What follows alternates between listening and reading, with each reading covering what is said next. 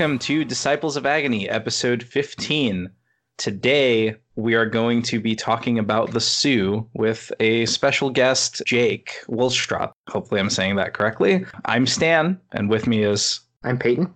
And Jake, I'm Jake. Thank you. Can you introduce yourself a little bit to our listeners? So you probably tell by my accent, I'm Jake, I'm from England. We travelled over to the Sioux. This one just gone with a few of the other English guys. I've been playing War Machine for about 7 years now, and I've been on the England WTC team, and I'm captain this year and captain last year. So I do play quite a lot, and I've been playing for quite a while. I've just made the switch to Scorn. And what brought upon that switch for you? Bit of a weird one, actually. I actually play Signar, and it's what I'm sort of known for, and what I've played pretty exclusively for the last 7 years. And I switched to Scorn only really for champions. I messaged the Surettis to ask if I could borrow Scorn for the champions at the Sioux, just so I had something to play on the Friday. And I've sort of not put them down since. Okay, so you've been really enjoying them then? Yeah, it's a really, really deep faction. Like I've actually only played one list so far in the faction, one caster. The dojo is really interesting with the faction. And when you're looking at a WTC team format as well, running Scorn, I think, really helps. Scorn in that format, I think, are super powerful. They have been for a few years, in my opinion, but with all the new CID changes as well, they have become more powerful. And when you get to picky matchups to an extent and picky tables, their power level just goes up and up. Yeah, I would definitely agree with that. They have a very deep toolbox, and you can kind of mesh and meld whatever you need. I agree. So I have another Scorn player actually on my team, so we are looking at double Scorn. We're just testing things out at the moment. And when a faction, you can build a pairing to play anything you want in the faction. Like, we've got a couple of really good generalists, like Rasheth, Zal 2, and like you can still probably build another caster as your generalist, then tech for your off list. Say you want to tech against, let's say, Grimkin for an example. Like, you can build a tech Grimkin drop, so you can still play like your generalist into most of the field and have a tech choice as well. The faction is really, really good for.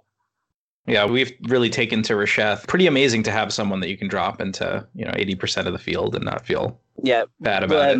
Rasheth's been in the UK and in Europe for years, and I've been scared absolutely shitless of him. I think he's a fantastic caster who just, like, every game he goes, even if it feels disadvantaged, it's never worse than like a 45%. Because of like how well his feet, his toolbox, he might just randomly assassinate a squishy warcaster. Like, Rasheth is so powerful. He's so much fun. I haven't put him down in like 3 years. If I was allowed to play Rasheth, I would be playing Rasheth. He's the best caster in faction. He's probably, I'd say, top 8 in the game. Yeah, he's one of our hardest balancing points, most likely. Like, I think there's certain things that I might have wanted to happen in CID, and like Rasheth just says, no, that's going to be too amazing if we let this through. So he's definitely... Say a few years ago, he got the nickname in the UK as Fat Denny. Yeah, so, we call him Fat Denny too. Yeah, I wasn't sure if you heard that as well. But yeah, he's like old school Denegra. It's like you can just play anything, and I think things are slightly balanced around him. For example, with him, you couldn't up any power of the beasts or any much matter the beasts, because then suddenly you've got 9 heavies running around the board just all the time. So or make the turtle even more broken than it already is. Oh man. All right, so before we leave introductions, speaking of upcoming events, you're at one right now, right? Yeah, I'm literally sat in the car park of Firestorm Games recording this episode. I've just nipped out from playing a practice game against one of my fellow WTC mates. So it's the Welsh Masters based in Cardiff. It is the biggest tournament in the world right now. It beat its own record last year. Last year it had 182 players, which I did actually win with playing Signar. And this year it's beat its own record at 190. Wow. 190, and that's not a convention. That is a 2-day Masters event. So that sounds incredible. One tournament. There's one tournament happening, and there's 190 sign-ups, and there won't be many drops. Everyone that I know is coming is already here. Have you gotten a chance to peruse through the lists? Yeah, the lists are actually online already on Conflict Chamber and a website called Tiebreak, which the UK uses for events. So I've had a little look through the lists already, and everything's pretty normal. There's nothing that's really jumped out at me. Like, there's a ton of Circle. Then next on the list is Scorn, and there's 30 Circle players, 20 Scorn players. It's a really good spread. Yeah, well, Circle are the outlier. Yeah. Everything else is within 2 or 3 of each other. Like there's 15 Grimkin, 14 Menoth, 13 Cricks, 13 Legion, things like that. So the spread's really tight. It's just the top and the bottom of it spread out. So like circles on 30, but then the bottom there's like a convergence with 2, minions with 2, things like that. Yeah. Yeah, I had a chance to look over the lists, and we'll definitely post them in the show notes or when we put the episode up. Yeah. By that point, we should have results. Well, yeah, it'll be me winning it, right? That'll be the result. Yeah, of course. You just gotta like slightly master one more caster, and then you'll be all set, right? You don't need to do that. All right. I was doing it with Haley 3 for nearly 2 years. Use one list. One list's fine. You don't need any more. Just get lucky. Get lucky. Is it not a 3-list format? Yep, it was last year as well. You don't need to play with a list, it's fine. They're just to scare people. But yeah, ideally, I'd have played a lot more games and had off lists I've actually played for. It's all dojo right now. It's all dojo. Are there any other upcoming events either of you want to plug, or are we ready to move on to the Sioux? So later this month, I've got MusonCon and Bug Eater, which are both qualifiers for Fair Weekend. Those are the only 2 that I have upcoming. So I might be looking to get on the team for NorCal Classic. Obviously, Lock and Load is rapidly approaching, so I'm going to be doing that, playing the Masters event there. After that, probably nothing till Attack X, unless I can find something interesting that I can actually make. Like right now, I'm potentially looking at buying a house, so I might just have no funding to go do anything after that. I understand that, yeah. There is a couple of events I'd like to plug. They are sold out, but there was a waiting list. There's the Irish Masters held in Dublin in the middle of July, like the second weekend of July. It is sold out, but there was a waiting list. Obviously, a great event, loads of beer in Dublin, loads of Guinness. There's another one called the Irish Gauntlets. It's the first IG qualifier of the year over in Europe, so obviously the winner gets a ticket to next year's Lock and Load. There's also Battle at Lund held in Sweden, again sold out, but there is a waiting list. That's in the middle of August. I will be at both of these. Battle at Lund is more of like a convention Masters hybrid, so there'll be 2 Masters events and a team event that feed into a invitational. And it's a 5-player team event, and it's just before WTC, so it gives teams a bit of practice as a 5-man team. Kind of nice. And I will also, and it's a long way away, but I will also be going to Warfare Weekend. I went last year, and it was an absolute blast. And this year, I've got a ticket into the Invitational, so I'll be definitely going back. Oh, great. I'm excited to meet you out there. I know I'm definitely going to that one as well. I will definitely be there. Even if I hadn't qualified, I had such a good time last time that I would go back. It is a great con. The only downside is it's in St. Louis, and it's a bit of a twat to get to if you're international. Yeah. Yeah. We ended up flying into Chicago and getting an Uber from Chicago. Oh, yeah, I heard that story. Yeah, that was us. So hopefully this year we'll probably renting a car and driving down. But yeah, we'll definitely be going back. War Machine Weekend last year was absolutely fantastic. And that was why? That was the Greyhound buses screwed you guys? Yeah, the Greyhound was running late, then it cancelled, and this was at 3 a.m. in the morning after we'd been at the bus station for 6 hours. Oh. Yeah, and there was no trains till 8 a.m. the next morning, and the trains were quite expensive. And there was no flight for less than $150. So the Uber was actually the cheapest, and it cost us $400. Wow. Yeah. Well, it worked, right? And did the community pitch in help offset some of that? Yeah, so Jay Larson, the absolute babe that he is, did a little fundraiser for us to help get us back some money. And obviously we didn't expect it, and we didn't want that. It's not why we did it. We wanted to get to the event. He raised, it was like about $100. And when we got home, changed it into English, and we just gave it to charity. We didn't do it for that reason. It was just really nice that the community did that. Like, the War Machine community is the best in the world. The international community, everyone's absolutely brilliant. It's why I travel so much. It's why I spend so much time and money on this hobby, is the international community. Everyone that I've not met anyone I dislike. Everyone's lovely. Agreed. I've just been exposing myself to more and more of the community and getting out to events, and I have not met anyone that I didn't like or that wasn't an absolute sweetheart. It's why I travel. Like, to get to Canada, it costs for us roughly 600 English to get to Canada, and it's worth it because you get to see people that you've not seen. Like me and Matt Waters, like we've only met each other a couple of times, but we're really great friends. So it's worth it just to see everyone, and just hang out for a weekend and just chat shit. Which I love about the traveling and the gaming community. So, minor tangent. Is anyone from the UK that's actually qualified to IG going this year? There's 2 people qualified. I'm not going. Okay. And the other one, because it's ridiculously expensive, because Seattle. Yeah. Flights are nearly $1,000. I wonder, maybe for future reference, do you think it would be cheaper to fly into Vancouver and then just like take a cheap bus down? The same. Oh, it is. Okay. I looked at it, it's about $100 less, which isn't much. Yeah. But then you have to get from Vancouver. Mm-hmm. And you can't exactly rely on someone like Corey Doyle going, "Hey mate, give 3 nerds a lift down, would you please?" Yeah. Say that. You can't really expect that from anyone. Yeah, I've just recently been learning about the magic of Vancouver because I was planning a Korea trip, and I'm like, oh, this saves me like $300-400. This is pretty insane. It's worth looking at in case you ever get these on like flight checker websites. Occasionally, there's a randomly really cheap one, so it is good to have as an ammo to if you want to go somewhere. Yeah. But I say we did check it, and it wasn't much cheaper. All right, fair. So I just wanted to check in. Pat Dunford's still qualified. I don't know if he's going. He might do, he might not. He was and ahhing last time because it's so expensive. Like, the whole weekend cost us nearly 2,000, and that's English. But he needs his other gauntlets. He needs a leg gauntlet. Well, he's won the last 2 years back to back, hasn't he? I think give everybody else a chance. Fair. All right. Well, with that, are we ready to hop into the Sioux? I'm good with that, my friend. Excellent. Can you tell us a little bit about what the Sioux is and what made you want to travel for it internationally, and in general, break down to the events run there? So the Sioux, it's the classic American style convention. We don't really have them in Europe at all. So it's a Friday, Saturday, Sunday job. Champions on Friday, about 70-something players in Champions. Masters on Saturday, about 130 players Masters, cut into a top 8, then top 8 play Sunday. So your standard event, board games, hobby lounge, all that other bollocks going on as well.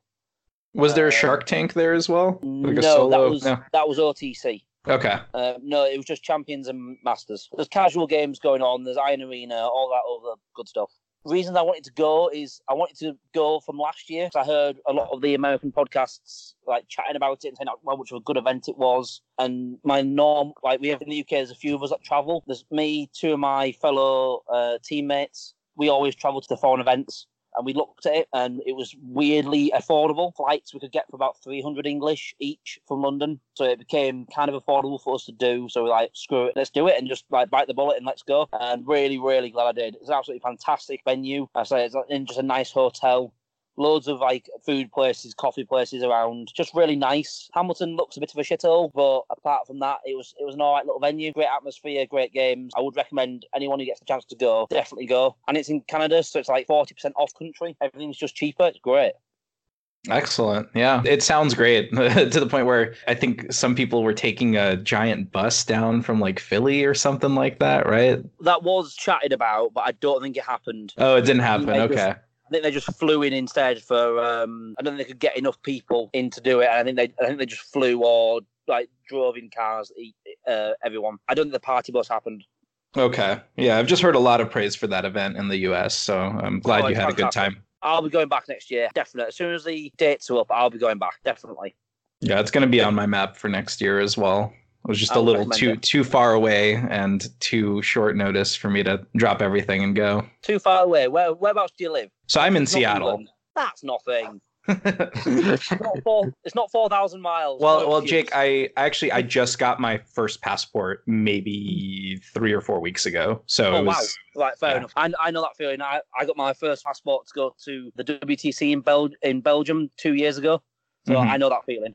Yeah, it's scary to plan for something when you don't know how long, because I was getting citizenship, then waiting for my passport, and I didn't want to plan an event and bank on the government getting me there in time. Yeah, I get that completely.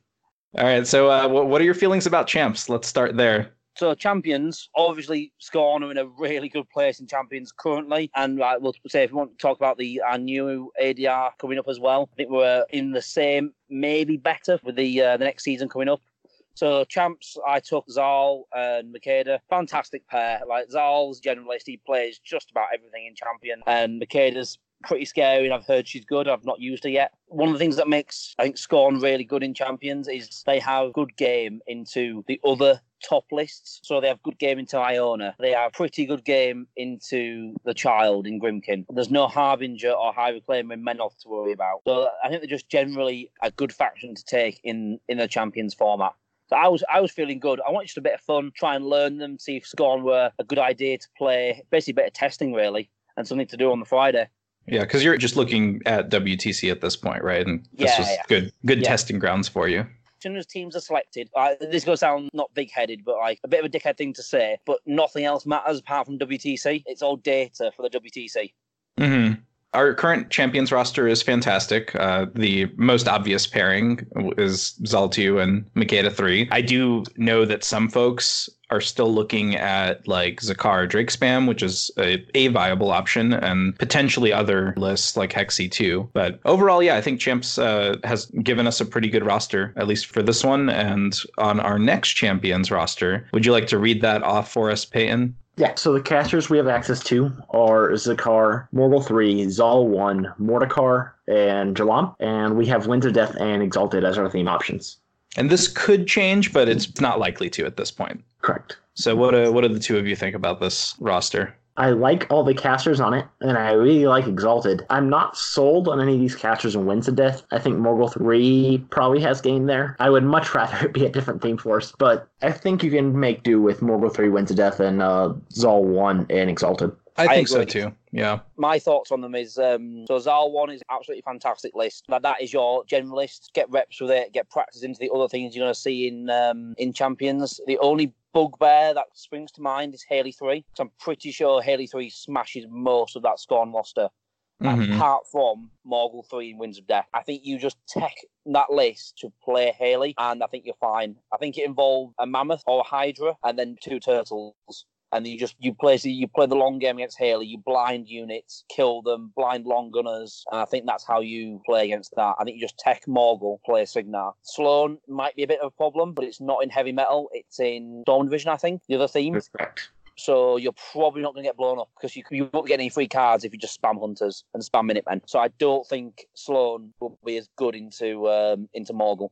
And Morgul's still maybe fine into Sloan as well, but it's Haley 3 is the scary one for me. As a Haley 3 player, I'd look at that Champions roster and go, I'm fine. Morgul 3 might get a bit spicy. Yeah. It's really interesting what they're trying to do with Champions, and I think that they're getting closer to that goal than they ever were before, but there's definitely still a couple of outliers. I'm not particularly pleased with wins. I kind of wish we had Masters of War as our theme, just because this roster is very interchangeable with those two themes, and you can get a lot of fun, flexibility, and variety. And I do not love the Winds of Death theme benefits much. I mean, they practically don't exist. Hey, yeah, that was really good on Spread the Net. Jake, have you ever had a chance to read Mordekar's card yet? No. I've got a vague idea what he does. I know he makes Void Spirits and Despoilers in there, and he has some kind of Death Skew-ish and something else, Poltergeist. I have no idea, if I'm honest. And he's just such a funky caster, like just all over the place. Essence Blast is also one of the most dumb spells in the game. Essence Blast, Archon Assassination is a thing. Yeah. That about sums up our feelings on the Champions roster. Like, I think it's still pretty good, and I think that we can make do with it, even though there might be either a caster or a theme swap that I would prefer. Right. But going into the rest of the field, we're probably fine. It's the best you could ask for without writing it yourself. Yeah. Does that make sense? Yeah. Without writing it yourself, I think you look at it and go, yeah, that's fine. I'd rather it be something else, but it's manageable. The rest of the field, I think it's fine. Like maybe there's something in Ret with the Dawn Mowers that maybe messes up your day a little bit, but it's probably fine. I don't think it's as good as it could be, but I think we came out okay. Like if you look at Circle, they've been absolutely shat on from a big height. Some of the other factions have been proper screwed over. That's the only downside I've experienced with Champions, is every now and then your faction sucks in Champions. Yeah, and that really just determines if you play Champions or not. Or if you bring a second faction. That too. In the UK and Europe, we don't have Champions. We don't here either, really. Yeah, it's your big cons will have it on day one when not everyone's there yet. That's about it.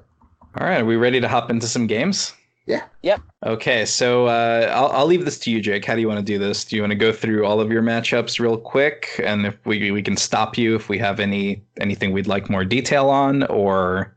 I can fly through Champions quite quickly, and then just pick out the interesting games, and I can do something similar with Masters if you like. Yeah, sounds good. So like the Champions, round one, I got Sorcerer 3 on Invasion. Round one, in Mana War theme. For no, I drop Zal every single round of both events, so I can bit out, and it just turned into a bit of a.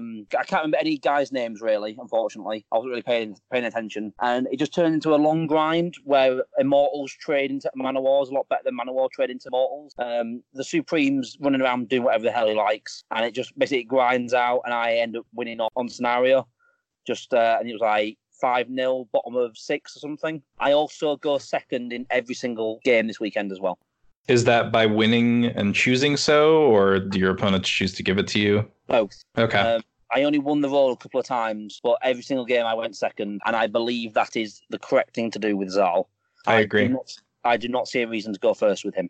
The only thing I can maybe think of is on a scenario like the Pit 2 against a slow army. So let's try and think of one. Trolls, that isn't called Grimmer. That's the only reason I could see going first. Does that exist? Exactly. Right. I'm trying to find a needle in a haystack here. So yeah, that was my round 1. Round 2, I get Cyrenia on standoff. Cyrenia with all medium bases. I thought this was going to go a little bit worse for me because we actually have the same amount of boys. He has just all the medium bases and a few exemplar. Again, turns into just a slap fest in the middle. The Supreme puts in an absolute shift and kills so many models, killing heavies, just threshing medium bases off the board. He's so good in the matchup. And again, I just grind it out on scenario. He has a few unlucky rolls. Like he sends one of his medium bases in, one of his Bastion units, and like misses a couple of set 7s to hit, 6s to hit. Like fails to break armor with Weapon Masters. The dice don't really go his way, but the grind is going my way a lot more. Round 3, I get Vlad 2 on the Pit 2. Doom Reavers is one of the matchups I think might be bad for us. It might be bad for Zal, is because he brings more boys, and his boys trade into your boys, even on feat turn. So again, I go second, run some boys. Like he runs at me, I give him a few boys for vengeance. He obviously takes them because he sort of has to, or else I'm going to alpha him. And again, we just grind in the middle. Just keep grinding. And eventually, like the Supreme comes in, he starts killing like 6, 7 boys a turn. He can't keep up on scenario. And I eventually take over and win on bottom of 7. I think 9-4 or something. So again, a great game, but it involves you have to be really careful about your placements and like how many boys you're happy to lose for the trade of getting vengeances and getting really stuck into the grind and not getting all your boys killed, really. Annihilation is also weirdly good in that matchup because he can't be targeted by spells, but you just scatter annihilations onto him. Then you get the soul train running early, so you start getting souls on all your UAs, souls on your Supreme, so you're always full. You can start with the boys that he does kill. You're already full of souls, so then you then each of your solos are trading for more. Your Supremes constantly trading. I think that's what we have to be careful of in that matchup. Yeah, I like that. That's some pretty good tech. Yes, I think it's quite good. I like. Say you can just like kill a few boys early. There's no downside to you. Just like even if you kill like 3 guys with 2 annihilations, bottom of 1, still worth it. It's still 3 souls. Next round, I played Grimkin Child on Spread the Net. This one's on stream as well, on the Moose Machine stream. I remember the guy's name, a guy called Paul. Lovely bloke. And we had an absolutely fantastic grinding game. I started to play quite cagey and just like use my art node to snipe off Gremlin Swarms because the scenario really favours Zal. It's a fast scenario. You can get up ahead. I'm going second. And then Grimkin kind of struggles sometimes on a liver scenario. Not all the time, but it is something they need to be careful of. And then he, on my feat turn, he almost acted a little bit too cagey. He should have probably jammed me. He said he bricked up, and I'm fine with him bricking up because of cockatrices. He can't trigger the Accursed Arcana, which is a really big problem for Zal. Is Accursed. It turns off your feet. He can't trigger it off clocks. So you just spend time killing the clocks first, then kill his other heavies. So you can't trigger a curse. You can only trigger a curse after you're feated. That's the dream anyway. Again, really great game. Managed to grind that one out on the scenario. Semi-finals time now. Sorry, I'm rattling through these a little bit quickly. So there's quite a lot to go through. Semi-finals time. I get my fellow WTC mate and English guy called Ben Hampshire playing Grimkin again, playing Child on Pit 2. Again, I drop Zal, go second, which is standard affair. And again, we just resort to just slapping each other in the middle, grinding it out. Ben's an absolutely fantastic player. Like with Grimkin, he's absolutely ridiculous. Played them for about a year and a half now since they came out, and it's a super close game. But I do end up closing it out on scenario. I managed to score 2 points, bottom of 2, then just score a point every turn and grind out till turn 7.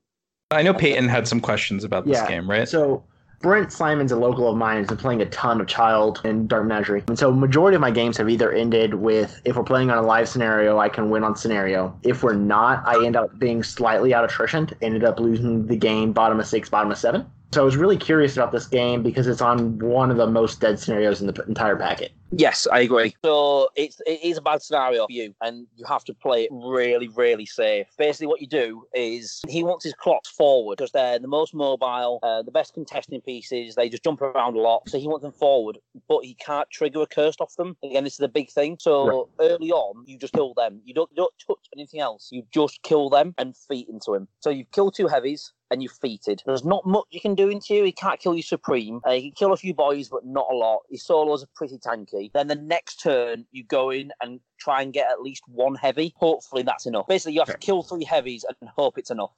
So that's about as far as you go from it. So on bottom of 2, how did you score 2? You cleared your zone. Did you kill the objective, or were you able to clear the center zone? So always set up to kill the objective on that scenario. Just to start the train coming, start the point train going, you have to kill the objective. So I killed the objective, and I forced a stutter on the other side. And if he didn't stutter out of the zone, I would kill the clock. So I set it up where 3 boys would charge the cockatrice, and there was an AG ready to go in after the 3 boys. So the 3 boys did about half health and triggered the stutter. Then if he didn't stutter out of the zone, I would just kill it. So the power 16 boosting AG. So basically, you force the Grimkin player to make them choices. All right, that makes sense. But again, it is such a hard game. So I've actually changed my Zal list from the list I played at the Sioux. I've actually dropped the Kreia out, and I've put in a Shaman for the Dreamer game, not the Child game, for the Dreamer game. All right. Because I think you need it, because Enfeeble just screws you over so much. Yes. And it's also another gun for Gremlin Swarms. I mean, I know he doesn't ignore stealth, but it's still another way to get Gremlin Swarms. It's not terrible. Yeah, I've been thinking about the Shaman more and more as I evaluate how useful the Kreia is into the majority of games that I've been playing. Like I just had a game into Denny 2 recently where it wasn't particularly useful against her spell set, but just seeing debuffs in general, that Animus is very great.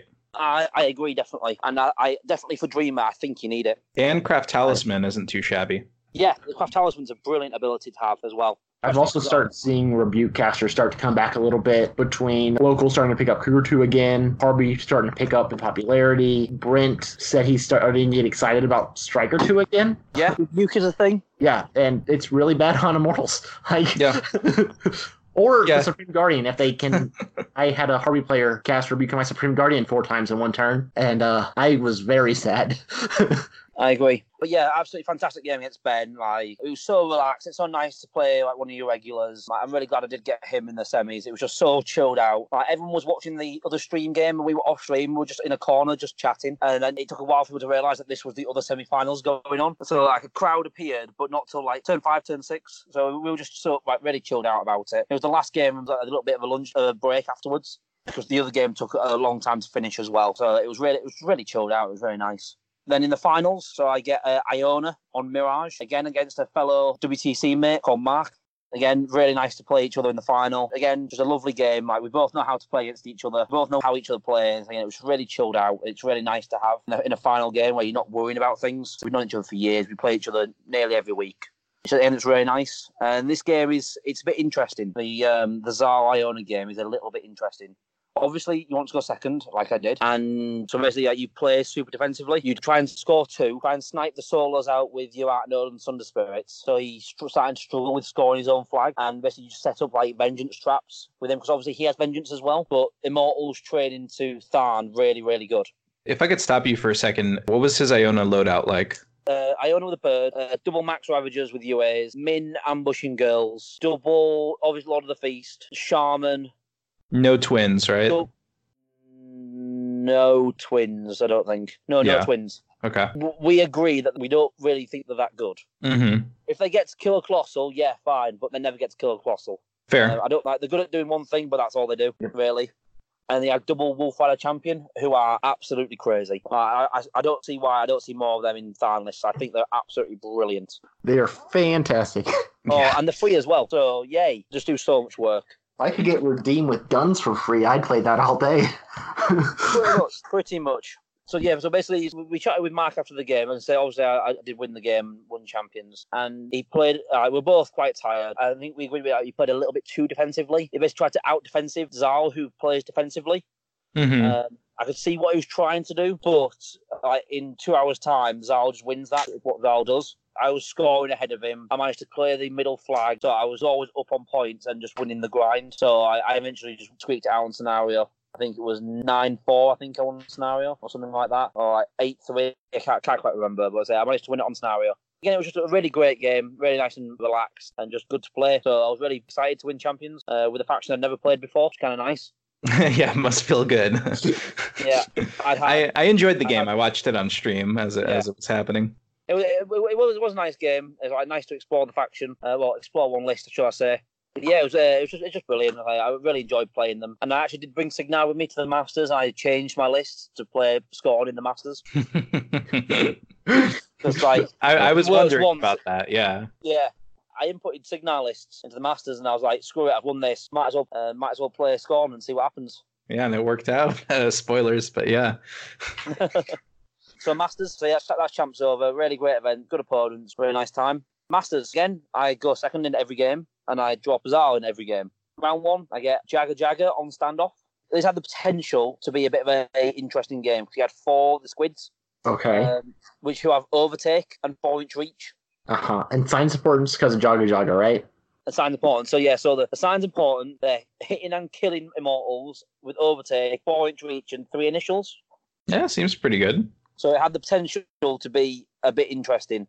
So I went second again and basically played super defensively, trying to not get squidded. And I did actually I forgot about the pull, so I left the bonds back within reach of him, but not within beak range of him. And obviously, he just pulled the bonds back in and killed the bonds back, I think, top of 2, which was a little bit. So I lost the bonds back really early, which is kind of annoying. But then in the counter attack, I killed the squid back. So we traded a heavy, and then he advanced up, and I managed to get another heavy on that turn. So I was already 2 heavies up, and I'd feated into him, and there's not a great deal he can do into my feet. So I just managed to grind it out on scenario, basically every turn just killing a heavy or killing 2 heavies. Then the Supreme just runs the board because he can't kill it. Yep. Yeah, it sounds about right. Yeah, really good opponent, very nice guy. But I say just sort of Zal and scenario was a bit of a problem for him. Next round, I get the Scorn Mirror, and he has Morgul 2, something else, and Zal 2 in his pair. And I don't think he wanted to play the Zal 2 Mirror. I don't think he wanted to be that sad. We had identical lists, pretty much. But me had lights in his battle group, and I had a bonds back. So he dropped Morgul into me, and on paper, I was a little bit concerned about this. And this is an Exalted? Morgul 2 is an Exalted, or? Yeah. Yeah, okay. Single Supreme, all the boys, spoiling the battle group, couple of the bits and bobs. And I was a little bit concerned about this game. I thought the blind would really screw me over, but then at the same time, my feet screws him over. Because obviously he wants to blind and come into me, then I feet and go back into him, and I have the boosting mechanic, so I can get around his feet somewhat. Yeah. So I go second, it's on Mirage. We have a bit of a joke saying, like, whoever feet second loses, right? And then I try and bait him with the top of 2 feet. And literally, I let Morgul have the ability to feat on every single model in my army. I do it on purpose. I run my entire army after him and going, come on, then feat on me. Because if he feats then, the game's over. I do nothing, he doesn't score, and I do. And obviously he doesn't take the bait. The bait's a bit too silly. So then the bottom of 2, he expects me to feat, but I just back off, contest his elements, and score 2, and don't feat. So I pressure him into feating. Oh, yeah. So then he obviously comes forward, he feats, he kills like maybe 10 boys, but that's about it. But then he doesn't notice I've got an Extoller Soul Ward in my list, so he runs his battle engine at me as well. Because like, well, you can't kill it, because like, there's no beasts near it, everything's blind, you can't kill it. And then I just walk the poop holder over, I just like my battle engine, and then just kill my battle engine against his. That is pretty devastating. Because I've got vision on the battle engine, so I vision the defensive strike. I have the battle engine for another turn. Because if he defensive strikes and spikes, he might be able to kill it under my feet because of mortality. Mortality and despoiler, so he actually might be able to kill it under my feet, which is a bit annoying. I do manage to grind it out and then just win on scenario. Again, great game, great opponent, but sort of the Zal 2 going second scenario game is just so powerful. Round 3, I get Ben Hampshire again playing Grimkin. This time I get the big boy casters, I get Dreamer. On the same scenario as well, on pit 2 as well. So same scenario and a very similar laid out table as well. Again, I drop Zal, I go second, and he only makes one error in the game, and I only make one as well, but mine doesn't cost me anything. So basically, I start with the Operation Kill Cockatrices, and he gives me an early Cage Rager because he sent it up to enfeeble one of my units. So I see a Cage Rager, and I'm like, oh, fuck it, I can kill him. And then he forgets to trigger a curse on it. So it's the bottom of 2. That's where he should have cursed, and he forgets because we're chatting about other stuff and just we're quite chilled out. So that's his one mistake of the game, and that basically costs him. Because I do the same thing. I think I only score 1 in this game, bottom of 2. Then next turn I score 1. He doesn't, so I'm still 2 ahead. And then we just grind and grind and grind, and he's slowly clawing it back, but we're low on time, and he makes a really brave Dreamer play and gets to contest my zone where I didn't think he could. But it left Dreamer out in the open with no death knell on a 1 camp, and Zalj went over and just assassinated the spells. He had like 16 Fury or something stupid. Oof. So yeah, I just shot Son of Spirits at her and killed her that way. So I got a bit lucky. He was winning the grind, but it required some big plays from Dreamer to get it. Occasionally Zal has 16 Fury and kills your Warcaster. Just one of those things that happens sometimes. But again, really good game. But that's the game I think you need the Shaman for. I think you have to have an out for Enfeeble. Like, boys are power 11. Then they're also missing heavies because they need 9s to hit Skin and Moans. Yeah, map 4. They need 9s to hit stuff, so you have to have an Enfeeble out, I believe. Yeah, that's just no good. So yeah, I managed to squeeze that out on Assassination. Really lucky. Next round, I get Rhett on Recon 2. He's got Gareth 2, Ossian, and Raven, and he drops Raven, which we chatted about it and we think it was a mistake. I was really scared of Gareth 2 with just the Dawn Mowers and just killing my entire army. Yeah. I think is what he'll do.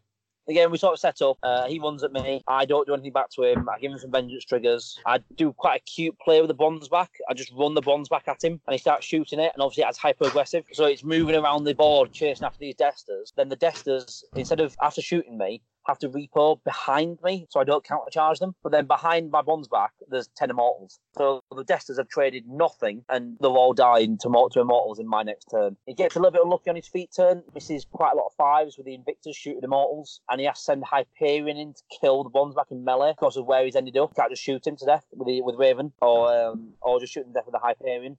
Have to just commit to melee, and that really set the tempo of the game. It's basically means that I've set the line of engagement and I can basically do whatever I want. Like the Supreme goes in, he kills a battle engine, my boys are just charging at him, just trading boys for boys. He's struggling to kill my boys in melee because his Desters are dead. The other battle engine he's now struggling as well because there's a Supreme in his face and I've feated.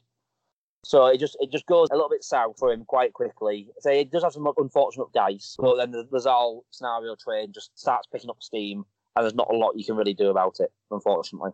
So I qualify for the top 8 there, going 4-0, which is really nice. Really a bit shocked, but really happy that I've managed to do it. Again, that night, we go out for some dim sum with the Soretis, eat loads and loads of food, have a really nice time, chilling out, having a few beers, eating some nice grub. So really nice chilled out night on the Saturday. Then the Sunday comes round, top 8. So round 1, I get Danny McGeehan playing Iona. Me and Danny met last year at the WTC. He came over to the English guys. We rented out 2 top floor apartments in Warsaw and basically set up like a battle bunker. We had about 8 tables, I think, at one point, and we were just playing games for the entire week before the WTC. So I met him there and we became good friends over it. And it's on a really dead scenario. It's on Invasion, so it's really bad for me. So I've got to play it like perfectly in this game. I do fuck up. I do make some mistakes, which is not great for me. But the game starts and I've got to play to get 3 points on Invasion, bottom of 2, which is absolutely huge. If I get them, all right, the game's over. I actually don't get any. I don't clear a zone, I don't kill the objective, and I don't score the zone. But then him coming into me, all his vengeance attacks missed. Ravagers missing charge attacks, or killing a boy and I'm toughing. So then his dice go south as well on the same turn. So then bottom of 3, I get to do the same, but feet into him. So then I go in and I score 2 into his nothing and feet, and he comes into me, doesn't score, and then we start the grind in the middle, and he plays the bird really wide on my right-hand side, and I'm able to bully the bird with the Supreme, because the Supreme with Vision and Agonizer, the bird doesn't kill me, because he can't charge for free, because if he can't hunters mark me, the defensive strike might just take out an aspect, and I have Vision, and I'm armor 21, so I can be really aggressive with my battle engine, and he has to sort of play the bird really cautiously, and then it ends up with Danny clocking, which is unfortunate. I don't like to win by clock. I don't like to see it, but I'd say it's in the finals. I'll take what I can get. Really fantastic guy. I say anyone gets a chance to play him or knows him. Danny's like such a gentleman to play against. Super nice. It was just nice having a really chilled out, casual game, but obviously in a high pressure environment. I think it's the key to enjoying conventions. You're friendly with your opponent. You're gonna spend the next 2 hours with this person. Don't be a dick. I think there's so much value in that. Like take every game and just be nice and just chilled out about it. Yeah, communicate, set the terms you want to play on, be nice, and you're going to have a great game, whether you win or lose. Yeah, be firm, just don't be a dick. Yeah. So yeah, I managed to win that game on clock, which is nice. The next round, this is where I think I'm going to go out. I get Josh Bates, Canada WTC, playing the Rasheth 3 huge base list. And I think now this is where I lose, because that list is the best mirror list, in my opinion. I think it just absolutely destroys any other Scorn list. This is the one matchup all of us were like, how the hell did you get past this? Just played better, mate. Just casual, just play better. I don't take anything away from Josh, but I'd say there was a couple of little mistakes which ended up costing him. So bottom of 1, I managed to get 2 of his solos just with running an art node and just spelling them to death. Mm-hmm. Basically, I rolled some 5s. If I rolled 4 5s in a row, I killed the Dakar and a Soul Ward, which is really nice. So I managed to get them early. So it's on Spread the Net, and I'm going second. So he's struggling for solos for the flag now. He's only got 3 left, and one of them is Mark F, and he doesn't want to stand Mark F there. So that sort of sets the tempo of, like, I'm going to bring this to a scenario game. He has to play quite aggressively, but also respects that my battle engine gets to have 2 turns and his don't. Does that make sense? So if he battle engine, my battle engine kills it and feats. No, if he puts a battle engine into my threat range, I kill it and feat. His only get 1 turn of going in, because then I just kill it. So effectively, I have 2 battle engines, he has 3. But he has to initiate the trade with one of his battle engines, because I'm never committing mine. Does that make sense? Yeah, it makes sense. And I like that you started out the game doing a Rasheth trick onto Rasheth and taking out his solos. Yeah, it's great, isn't it? I love it. Honestly, the art node in Zal 2 is so big. The art node, along with the Soul Lord, they are huge in matchups. They just get you 3 points. They set tempos. They just help you win and then win the scenario grind game that Zal wants to do. And eventually we get to it and we start grinding. I failed to clear my zone at one point, which is really big. One of the pig girls he puts in the zone toughs, and I don't have a good way to clear it out. So I only score 1.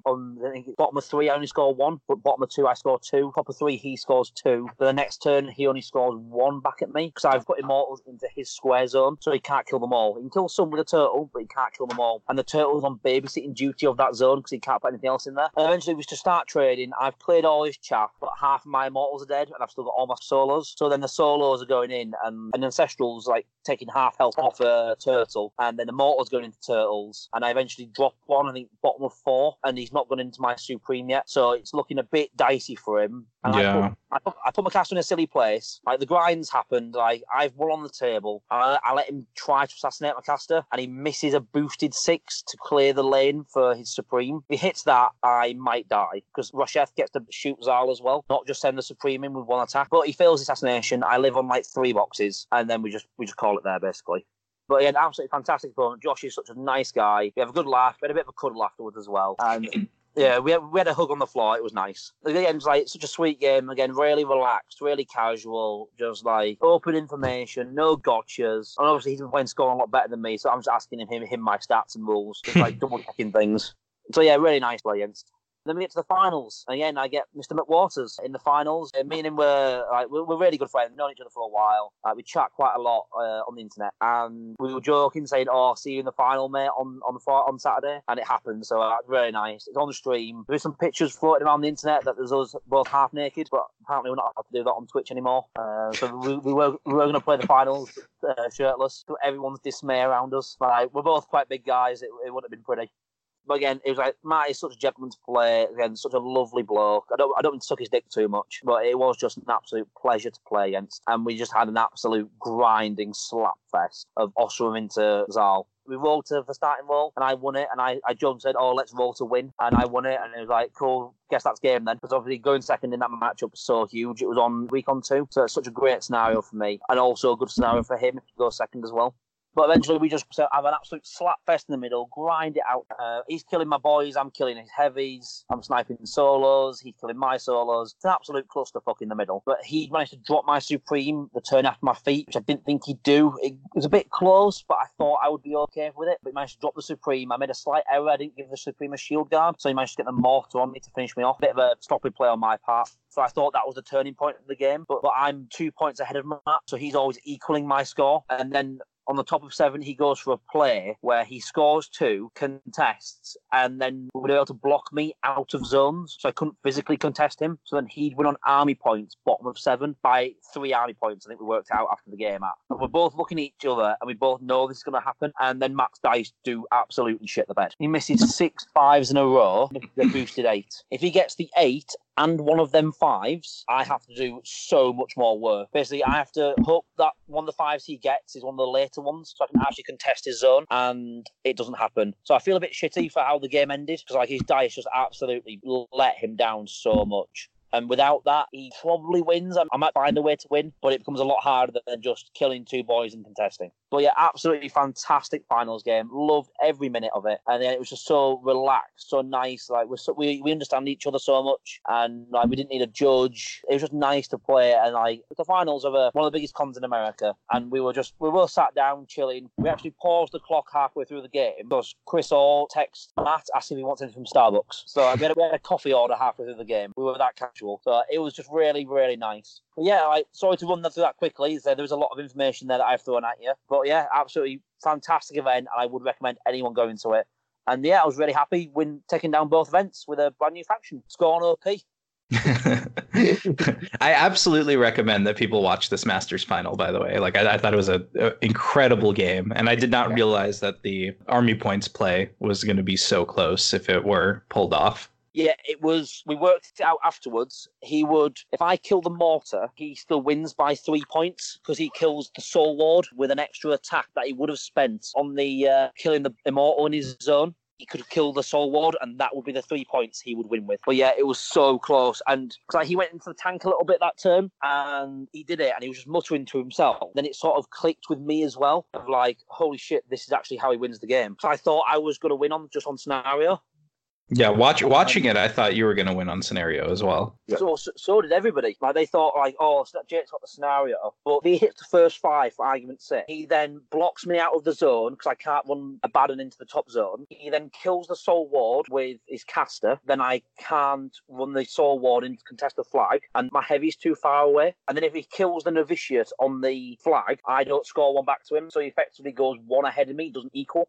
So then Zal has to sit on the flag, and I only have 3 models left. I have a Bronzeback who has to clear the zone. I have an Ancestral Guardian who can run and contest his flag but can't get in his zone. And I have a Baden who can't get in his zone either. So it becomes really difficult. So I'm going to score 2 to go 1 ahead, but then Matt is probably going to score 1 back at me. Yeah. So then it goes to army points destroyed. He basically has 2 heavies left, and I only have 1 and an AG and a Baden. So I'm on 27 points. He's on 19 plus Eris plus Madeline. So yeah, he wins by 3. Yeah, that's amazing. I don't know if I would have spotted that with the amount of time he had left. Again, it's going to sound like, I'll say, like tooting my own horn or like blowing Matt off a little bit too much. But because we've both played attrition casters and both played a very top level for a long time, we see plays that win us games with 2 minutes left. So like, because of how much I've played Haley 3, like I'm used to winning on turn 7 or taking games to turn 7. And like there's games that I've won with Haley, like I've got 1 man left in this trench unit, runs 12 inches to my ball edge because he might just lose me the game if he dies. It is just experience and reps with the lists and experience in matchups is where like this game might go to army points destroyed. You need to like bottom of 6, just do a quick count up just in case. Then think about how you're going to play that turn from there on. Also on the stream, you might hear me being a bit loud, and I think you heard this. Me telling the commentators to shut up at one point. Oh yeah, which was fair, like in the context. Yeah. It's just when like the room's deadly silent and all you can hear is just one voice. It's like there's like when a voice like cuts through the noise, it's like all you can hear. Yeah. And I was a bit stressed. Me and Matt both had about 5 minutes left on our clocks. I was literally just like, shut up. You said please. I mean, yeah, I wouldn't. I was on the stream normally. Because it was dead silent there. Like I could not hear anything. And I'm imagining that they're silent. Yeah. It was reasonable. At first, I was somewhat shocked because just the contrast with the room, and then there was a large contrast in volume, but it was completely reasonable. And at that point in time, because just you could hear every word the judge was saying. So yeah, I'm just on a bit of a dick here because I don't think in credit to the judge, did a fantastic event, fantastic running of the event. I don't think he was ready for how informal that final was going to be between me and Matt. Like we were both just like, yeah, sure, mate. Just like, yeah, you're in, yeah, whatever. And like, I think the judge was like, I'm not used to how chilled out this has been, and I think like the commentators as well weren't used to how chilled out this game's going to be. Yeah. Because of like me and Matt knowing each other for so long and like been good friends, we knew there's going to be zero controversy. There's going to be like zero rules questions. It's just going to be really casual. It was really nice. You also went to watching the stream. Did you like the commentary bottom of 2 on my turn and the bottom of 3 on my turn as well? Oh, that was that was really confusing because it was beautiful. I loved it. I absolutely loved it. Because it was the next turn. I see the golden token, and I'm like, he didn't have that last turn. Like, what's going on? I think it was Tim, which was like, oh my god, this changes everything. I was like, yep, because I knew, like, so me and Matt had the same joke. We're like we both have control feats. Like, if you feat second, you lose, right? If you feat first, you lose. And we're both joking about it. And I think the commentators heard me say I'm going to feat, and I didn't. So I think they expected a feat out of me. So I see. I don't think you can. I think it's obviously every game's different, but I think you have to hold it until he feats. I think you just have to. Yeah, and to me, you didn't. Suck it up. You didn't even position like you were gonna feat. No, basically you have to suck it up and just. I didn't place that brilliantly. I should have basically let him kill about 10 immortals, and I actually let him kill about 16, that's bad. If you let him kill 10, it's fine. 16, it starts to hurt my numbers. Now I don't have enough boys to bring back the scenario. So I think you need to be so cautious that turn. Like, back your boys up, just contest where you need to. Don't let him blow you out of scenario. And then next turn you go in, you feat, and then you just hope to God that it's enough. It's a super, super hard matchup, I think, as well. It comes down to who makes the mistake first. Who blinks first loses in that. Yeah, what do you think, Peyton? Do you got any questions about any of the games that we just blasted through? No, the Masters run, most of it made sense, besides the Rasheth game, but after hearing about the couple mistakes that he made, it largely makes sense. Yeah, like the Rasheth game, it's like, I don't want to like blow my own trumpet or take anything away from Josh, but it like with players of equal skill, right, as WTC players are, he was slightly favoured on paper. All it takes is just something slightly minor, and then a good player will capitalise on that. For myself, it's like that bottom of 1 killing 2 solos. Suddenly I've set the scenario tempo. Like, okay, whatever solo you put on that flag, I am going to kill. You have 3 solos remaining. Choose wisely. Yeah, and that's always a struggle with low model count lists, is that, like you said, a small mistake against equal opponents, but it could even be blown out even further when your model count is low. Yeah. Oh, yeah, and it is the weakness to that Rasheth list. It has like 6 models. That is literally the weakness to the list. Yeah. It doesn't have models. The list is fucking outstandingly good. Yeah, it is susceptible to small placement errors and your opponent spiking dice really high. Pretty much. Yeah. I was playing against some WTC players last weekend, and just a very small misposition cost me to lose 2 huge bases, and it sucked. We didn't get to finish the game because we were going out for dinner with everybody, but I most definitely would have gotten stomped out. Could have gotten a single railless in reply and maybe a heavy. Like I say, with players at the very top level, like, games can come down to literally, and if like there's been one misplacement by an inch, a good player will have seen that and just be like, right, that's how I win. They'll go into the game with like, you fuck up, I will take this game off you. Yeah, that's basically what it comes down to. Obviously, we play a dice game. There's dice involved. Every now and then you spike like mad. Every now and then you spike really low. It's what my friend Ben has said about playing Grimkin. It's like Grimkin is super, super strong right now. But every now and then, 2 weapon masters kill a cage rager, and you just got to have to deal with it. And I think playing Scorn is very similar. Mm-hmm. Every now and then, 3 cav are going to go into your turtle, and they're going to kill it. Or there's going to be a random gunshot. It's like, oh yeah, roll 666 on damage, take 10 points, please. You're like, oh god, that's a third of my health gone. Yep. Every now and then, it's just going to happen. And I think from a Scorn perspective, you have to be able to deal with that. Sometimes dice are going to spike on you, and your turtle's going to die, or your supreme's going to die. In the game against McWaters, Hopper 2, her car had a mortar sat on his head and was on 1 box. Yeah, I remember that. And I was like, whoops, there's my mistake. There we go. Just sometimes that just happens, and you've just got to deal with it. That's why I threw him away, because like whatever soul I put on that flag, he's going to die anyway. He has to kill a car, because if he doesn't kill a car's going to start killing his heavies back. Dead anyway. I'll just put him there and get a point for him, and then he's earned his free slot. I've got a point out of him. Yeah, I definitely agree. And in many regards, sometimes when they spike against us, quite frankly, we deserve it, because I've had people overcommit stuff more times than they've spiked and not been able to achieve what they need to achieve. All right, so I'm gonna double back slightly to just get a few general questions, since we're through the game specifics. So since you won listed Zal, and you had something like 3-4 games before the event started? I had 4 games from the week prior, and I won 2, lost 2 that week. And then during, I was going to ask total games. So during the course of the event, you got another 12, 14? 14, because I played Champions, then me and McWaters played on the Friday night, just because we were both away. I'm like, screw it, let's play till 3 a.m, because that's a great idea to do. So we did play a game on the Friday night, because we'd actually never played before, even though we chatted a lot. So yeah, I played 14 games, plus the 4 previous the week before. Gotcha. And what do you think from your first start with the caster, you went 2-2, what do you think is something that new players can and should learn when they pick up Zal? Go second. I can't stress that enough. And if you're like me and you lose the role all the time, what advice do you have for playing first? I'll let you know when I go first. Okay. I don't think I've gone first with him yet, that's the thing. Oh no, I have. I've gone first with him once. It's difficult. Basically, you have to run at your opponent, then turn 2, play your bottom of 1 turn, but on turn 2, you just let them score. Obviously, don't lose on the scenario, but like on something quite live, like Recon, just like admit that they're going to get 1 point, sit back, wait your feet out, and then feet on turn 3. Never feet turn 2 if you can really afford it. I'd always try and hold it. Obviously, sometimes you have to, but I'd hold it as much as you can.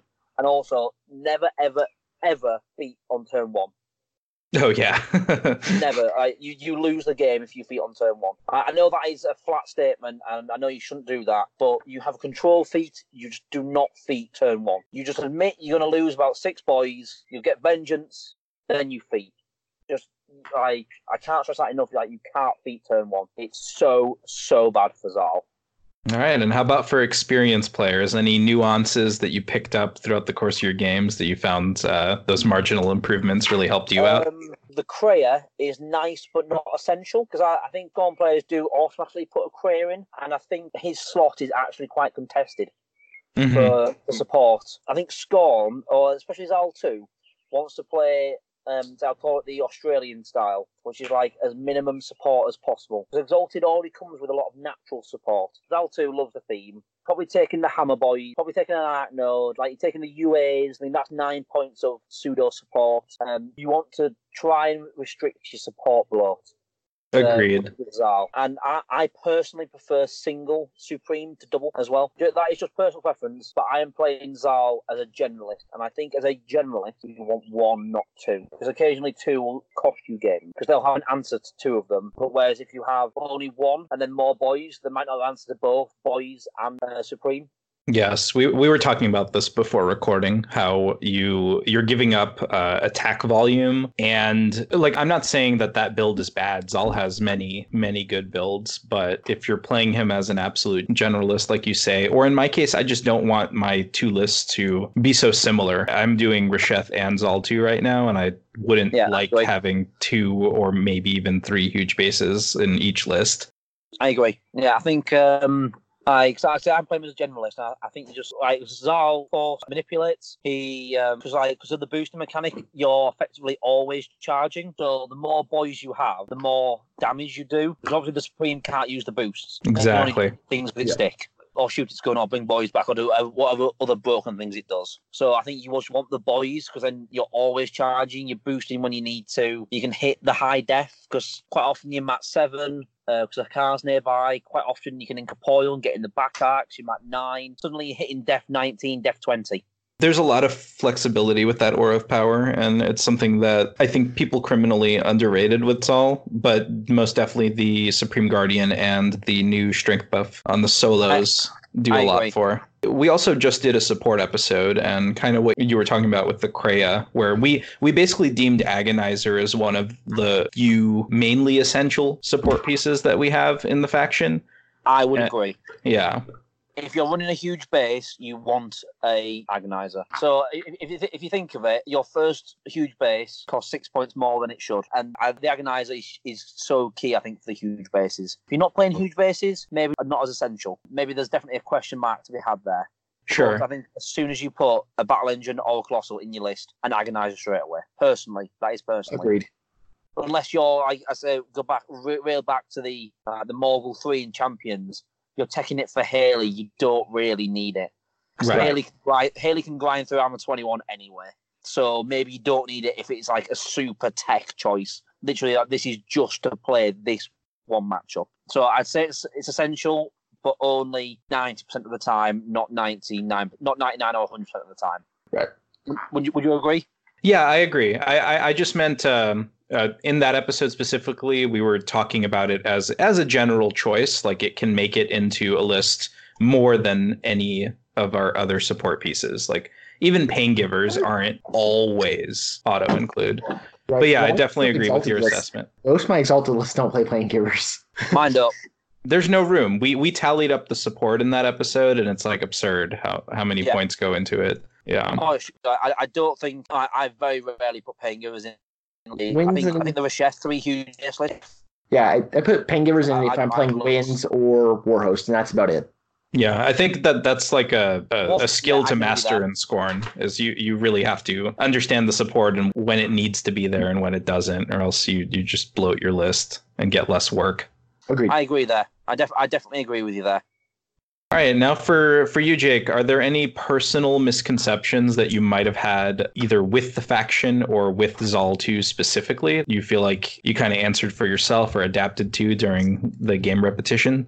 I underestimated the generalist that Zal 2 could be. I played against him a couple of times, but I played with Haley 3, who has a good match into Zal. I underestimated how much just shit he can get done, really. Like, of how much of a toolbox he is, how much he can apply the force and do and play the control scenario game.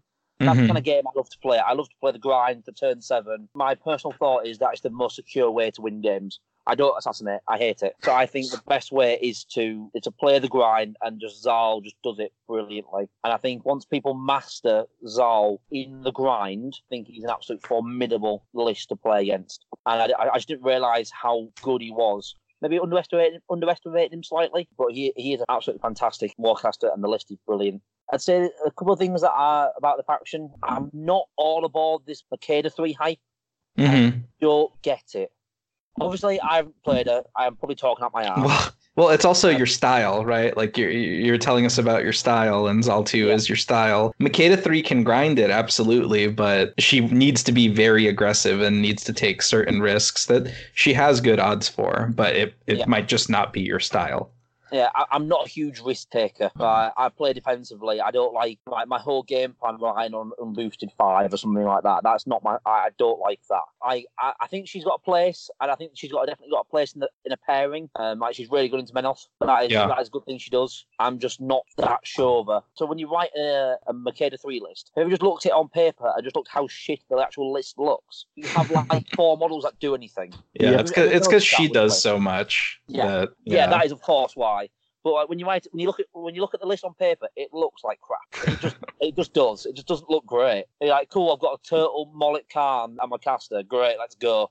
Her in Exalted is pretty interesting because she can grind you out with her army and insight, and then she doesn't necessarily have to feat until. I have also looked at that. Yes. Yeah. For Menoth specifically. Yeah. Insight Mortals is just fucking ridiculous. Yep. Having a Mat 10 Supreme with signs is a little bit silly. Mat 10, Power 22. Weapon with signs important. Fair and balanced. CID for you there. He's holding the Nerf bat himself. Oh, God, yeah.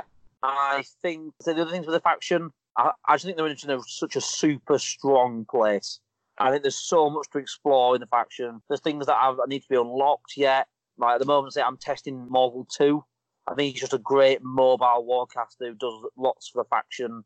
Mm-hmm. Immortals is such a fantastic generalist theme force.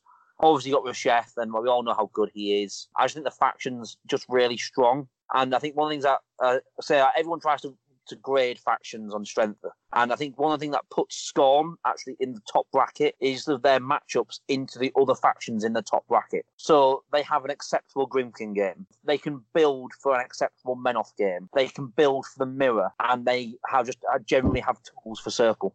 Yeah, that's interesting. That's my top 4. I was going to say that's an interesting analogy when you look at things like sports, with teams being able to, like, you have to beat teams in the top of the standings in order to kind of advance your place. And if you're able to beat the factions at the top of the standings and then still kind of hold your ground against the lower ones and not really throw too many games there with your matchups, then you're in a good place in terms of the meta.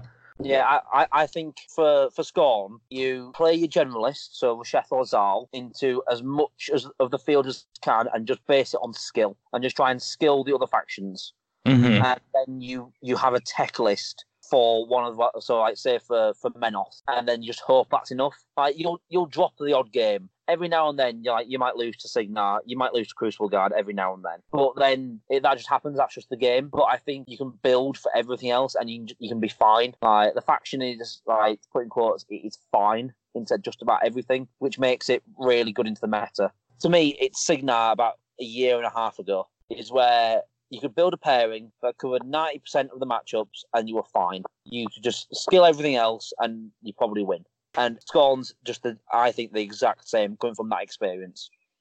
All right. And we kind of covered this to some extent, but if you have anything you want to add, what does a list need to have in its tool belt in order for you to consider it one listable in the current meta?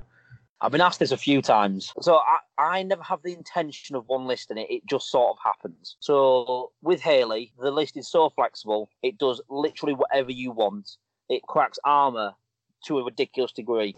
It beats defense. It has anti-shooting. It has anti-melee things. It's got incorporeal, ghost. It's got everything you'd ever want. Zal 2, pretty much the same. It can crack armor to an extent. Right, the Bronze Back and the Supreme kills heavies. You're pretty immune to shooting with Grave Winds and Defeat. Vengeance is huge. You've got tools, incorporeal. You don't have to worry about terrain. That's a huge thing. Never worrying about terrain is nice. Having a tanky Warcaster helps as well. And having something where, on paper, it's quite a simple list-ish to play. But then the more reps you get, the more games you play, the more better a player you are, you get to unlock more plays with it. And it's just options. Mm-hmm. I think to one list, you just need options coming out your ears. So I think Iona is not one listable. Even though she's such a strong caster, she's not one listable because the plays run out. But there's only so much things you can do by Lord of the Feast, Burn, and Ravagers. Yeah. Whereas Boulder 1 is probably one listable. He's got a control feat. He's got a damage buff every turn. He's got an armor buff. Like, you know what I mean? Like, he's got guns outside of the Storm Raptor. Like Kruger 2 previously. Maybe not currently, but yes. Old Kruger 2 Bones list. Yep. Exactly the same. Like, yeah, it chokes on Karchev. You can't punch through that. But if there's like 4 or 5 heavies coming at you, yeah, it can beat up 1 or 2 and then control the rest. It's got good guns. It's immune to shooting because of Windstorm. You've got sprays to kill infantry. Like, again, a great example. Kalos 1, again, when Primal Terrors was huge, Kalos 1, same thing you could do with him. And I say the current hotness is Harbinger. Like, if you can dodge Grimkin, you can probably one-list Harbinger. Yeah. For the same reasons. I think it's really good. I think one listing is very hard and it requires luck. To win events, you need luck. You can be the best player in the world, you have to get lucky. It's just a fact. Like, ignoring rules is also nice. Like ignoring rules with a movable object. I actually just played a game into Kalos 1 yesterday where Amok was the biggest prick because I'm so used to just going incorporeal and getting wherever I want to be. Yep. Yeah. Yep. So I had to play the matchup a little differently, but I recognized that. Most certainly not having it made me very grateful that I'm able to use it in every other case. Yeah, I agree. I think like Warcasters who don't fight fair are also the ones on the one listable list. So like you can add Dreamer to that list. So it's if your list and Warcaster doesn't fight fair, they don't run at each other and hit each other or shoot each other. They have control effects. They tip the dice more in their favour. I think if you don't fight fair, you have the best chance of being a generalist and being one listable. Whereas like Zal 2 doesn't fight fair. It's like incorporeal and feet. That's the unfair parts of his toolkit. Everything else is fair. You're running boys at him. You're occasionally sending some spells. But then like you're incorporeal, you're in the back arcs. You have boosting mechanic. That's when you start to fight unfair. You have a recursion element. You have, say, your feet to stop any like guns and things like that. Then obviously the theme benefit as well. All right. With that general questionnaire section wrapped up, what is your plan from here beyond the Sioux? What are you going to be doing next? Obviously, you're at Welsh right now, hoping to win the whole thing, I'm sure. That's the idea. Yeah. So I think it's going to be dabble around with more Scorn. I'm really enjoying playing them. I think now the dojo got stale. There's nothing new and exciting. The new releases look a bit interesting, and I'm liking the sound of some of them. But at the moment, I'm quite a lot of hype around Scorn. They're a really good faction. I'm enjoying the dojo. I'm enjoying learning again. Enjoying mastering a new thing. So I feel like now I've sort of completed it, if that makes sense. Like, there's only so much you can play of the same stuff and not get bored. And I'm just enjoying just having options, having tools, taking different warcasters, not just taking the same thing over and over again, learning new matchups. It's just basically a learning experience. Mm-hmm. And I love stuff like that. I like to learn, and this game does help with it a lot. Like, excluding Rasheth and Zal 2, what casters are you really interested in exploring soon or getting more reps in with? Definitely Morgul 2. Mm-hmm. Definitely. I think Morgul 2 looks really, really interesting. I'm not used to having like a really frontline caster like Morgul is, so it's slightly different playstyle for me, being a lot more aggressive. So I'm really excited about Morgul. I do want to test out Makeda 3. I think she deserves at least a nod from myself just to see if I'm correct or if I'm wrong. Mm-hmm. So I'll be interested in, and I want to try and figure out a list for her. But definitely Morgul. And maybe like the other mortality caster, maybe Zakar. There might be something there. Like, he's got mortality. He's got a ridiculous feat. Everyone on this podcast makes fun of me for even mentioning Zakar. I approve of Zakar in the Champions format. He's insane in the Champions format. I agree. So, like, Zakar in Champions, yeah, is good and it's respectable. But if you take him in Masters, why aren't you just taking Morgul 2? Yeah. Morgul 2 is very similar. Both have control feats. Both have mortality. Both are mobile enough and have okay melee output to an extent. Both run similar lists. I think it's just something, maybe there's something there. Maybe I'm wrong. Who knows? I think it's just something just to test out. And it's just nice having a faction where you can dive a bit deeper. Like I say, Hexy 2 still exists. He's got Black Spot. It's never a bad spell to have. Who else is there? Like Zal 1, again, great warcaster. Yeah, I love Zal 1. My WTC mate's testing him out at the moment. Maybe other lists, like something a little bit like left field, like maybe, weirdly, Makeda 2 in Immortals. Oh, you're talking to the right person here. I've been playing that a lot, and it's been mentioned on this podcast plenty of times. Yeah, I mean, it sounds silly, but Dash and D-Cell is kind of good, and being able to stay definitely UAs. That's pretty big. Immortals threatening 12 instead of 11 is a very big deal. That is a big deal. I think 15 with Vengeance is the bigger deal. Yes. Running 12. Yeah. Is that right? Yeah, running 12. Oh yeah, running 12. Yeah, sorry, I can't do maths. Yeah, I think you're right, mate. Maybe there's something there. Maybe we're wrong. Maybe it's just like a gimmick, but it's worth trying. Like, I think there's no one's completed the faction yet. No one's like, this is the best thing to play. This two pairing, it plays everything. These are the set lists. Obviously, I think Rasheth is pretty solved, and then probably Zal 2 is 90% solved, in my opinion. Mm-hmm. But there's so much more.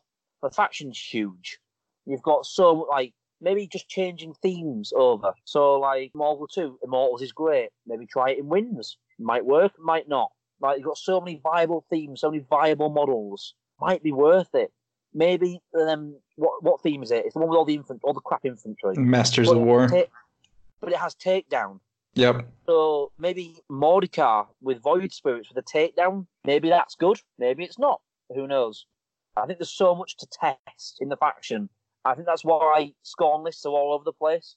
Like, if you look at the Welsh, there's, I think, 19 Scorn players. Mm-hmm.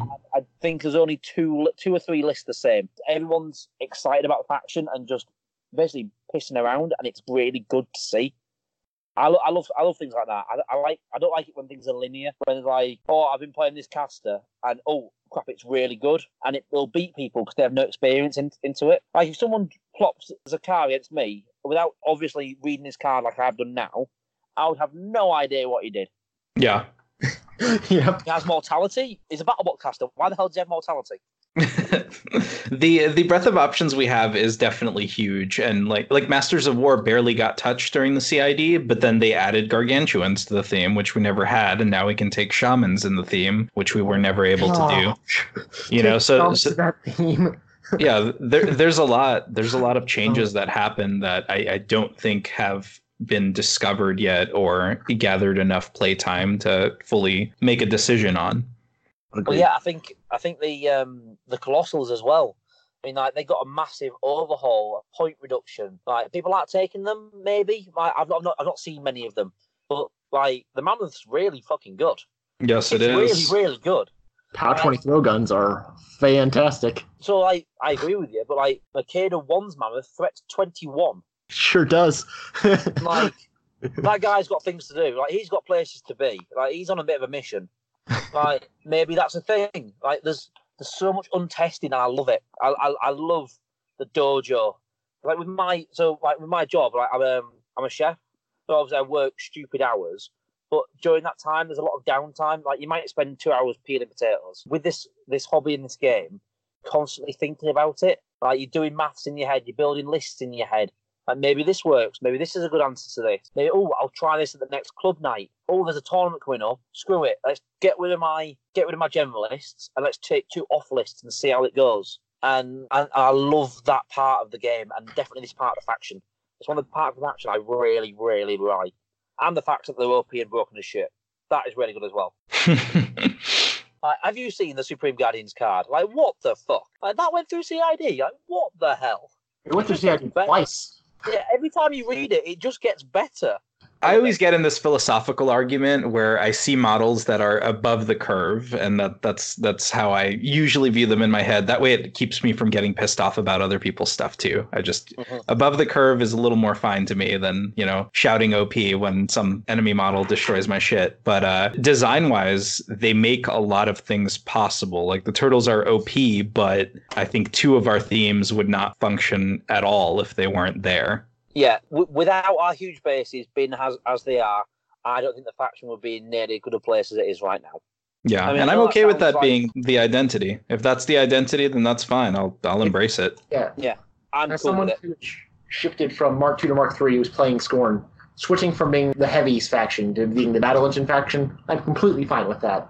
Yeah, and so now we've got this cool infantry theme full of stone boys. It's just cool running stone boys at people. It's a cool theme. Like, yeah, I really like the faction and just the options it has, the sort of the gameplays it can make, how it can play a shooting list from one list, then have an attrition scenario, but still with the same caster almost. Yeah, I love the variance in playstyles. Like Zal 1 is one of the casters that I've really been trying to hone in on and get better with, because he's got such a incredible ebb and flow of his gameplay with last stand and then using his feet, and you know, timing is so important, trading is so important. It's just such a great fundamental caster to learn. And of course, he has to stay safe because he has a gun allergy, an old man back.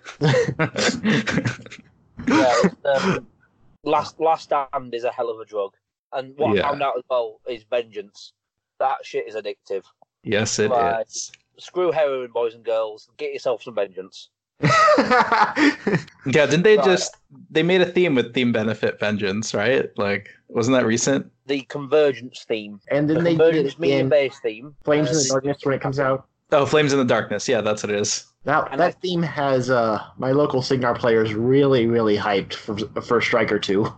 I can see where Striker 2 is going to be really good in that theme. I also think Connie B is going to be ridiculous in that theme. Speaking of Connie, Crusader's Call. I watched her take 1 unit of the medium base guys and shoot off a Blightbringer with it.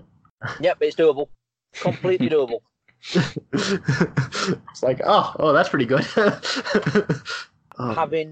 me, it's you can take a Merc slot, I think, in that theme. So you take Steelhead Halberdiers with her. Doesn't sound like much, but I played a bit of Crucible Guard, and Steelhead Halberdiers Jesus Christ, those boys, the points are ridiculous. Oh, yeah.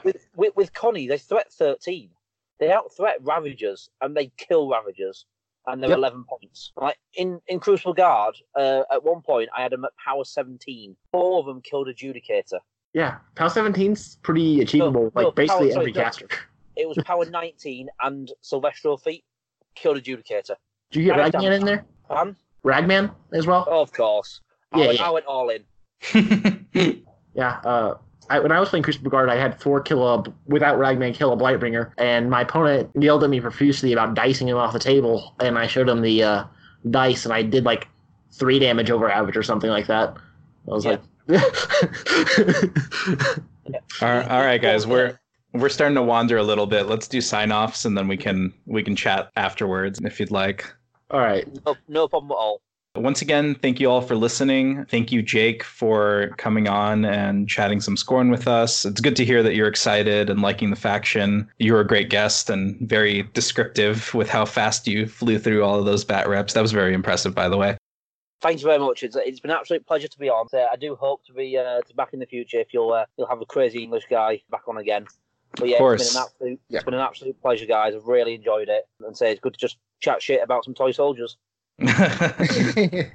And as always, thank you, Line of Sight, for hosting us. We'd like to thank all of our supporters on Patreon. And this would be the first episode live, I believe, since we put out our contest to win an alt sculpt of the new Zal 2 by Doug Hamilton. So we're going to be giving one of those away to anyone that likes our Facebook page. It ends June 9th. And we're also doing a separate giveaway on Patreon for any of our tiers are eligible to enter there. No harm. Just go ahead and give us a like. You're entered. You win. We'll figure out how to ship it to you wherever you are.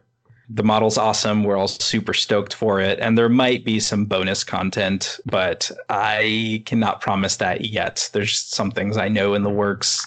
Yeah. As for contacting us and reaching out, as always, Facebook is a pretty good source. We reply very quickly. All 3 of us check the page regularly. You can find us on Twitter, which is mostly dead. Maybe we'll get better at using it. We also answer all of our emails. Everything is Disciples of Agony. Just going to run through that. That's the trend. On Discord, I am Type 2. And And Brian, by the way, he loves you all very much. He was here to record this episode, but we started an hour late, and that kind of messed up his timetable. My bad. No, it's all good. I apologize for that. No worries. It happens, especially with time zone differences. Things get iffy. And you can find him at Pook or whatever the hell his Legion of Jank nickname is right now. Thank you all for listening, and we'll see you again. Bye. Cheers, guys. We now consecrate the bond of obedience.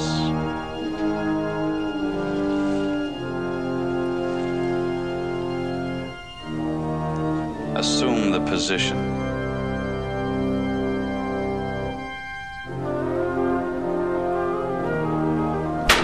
Thank you, sir. May I have another?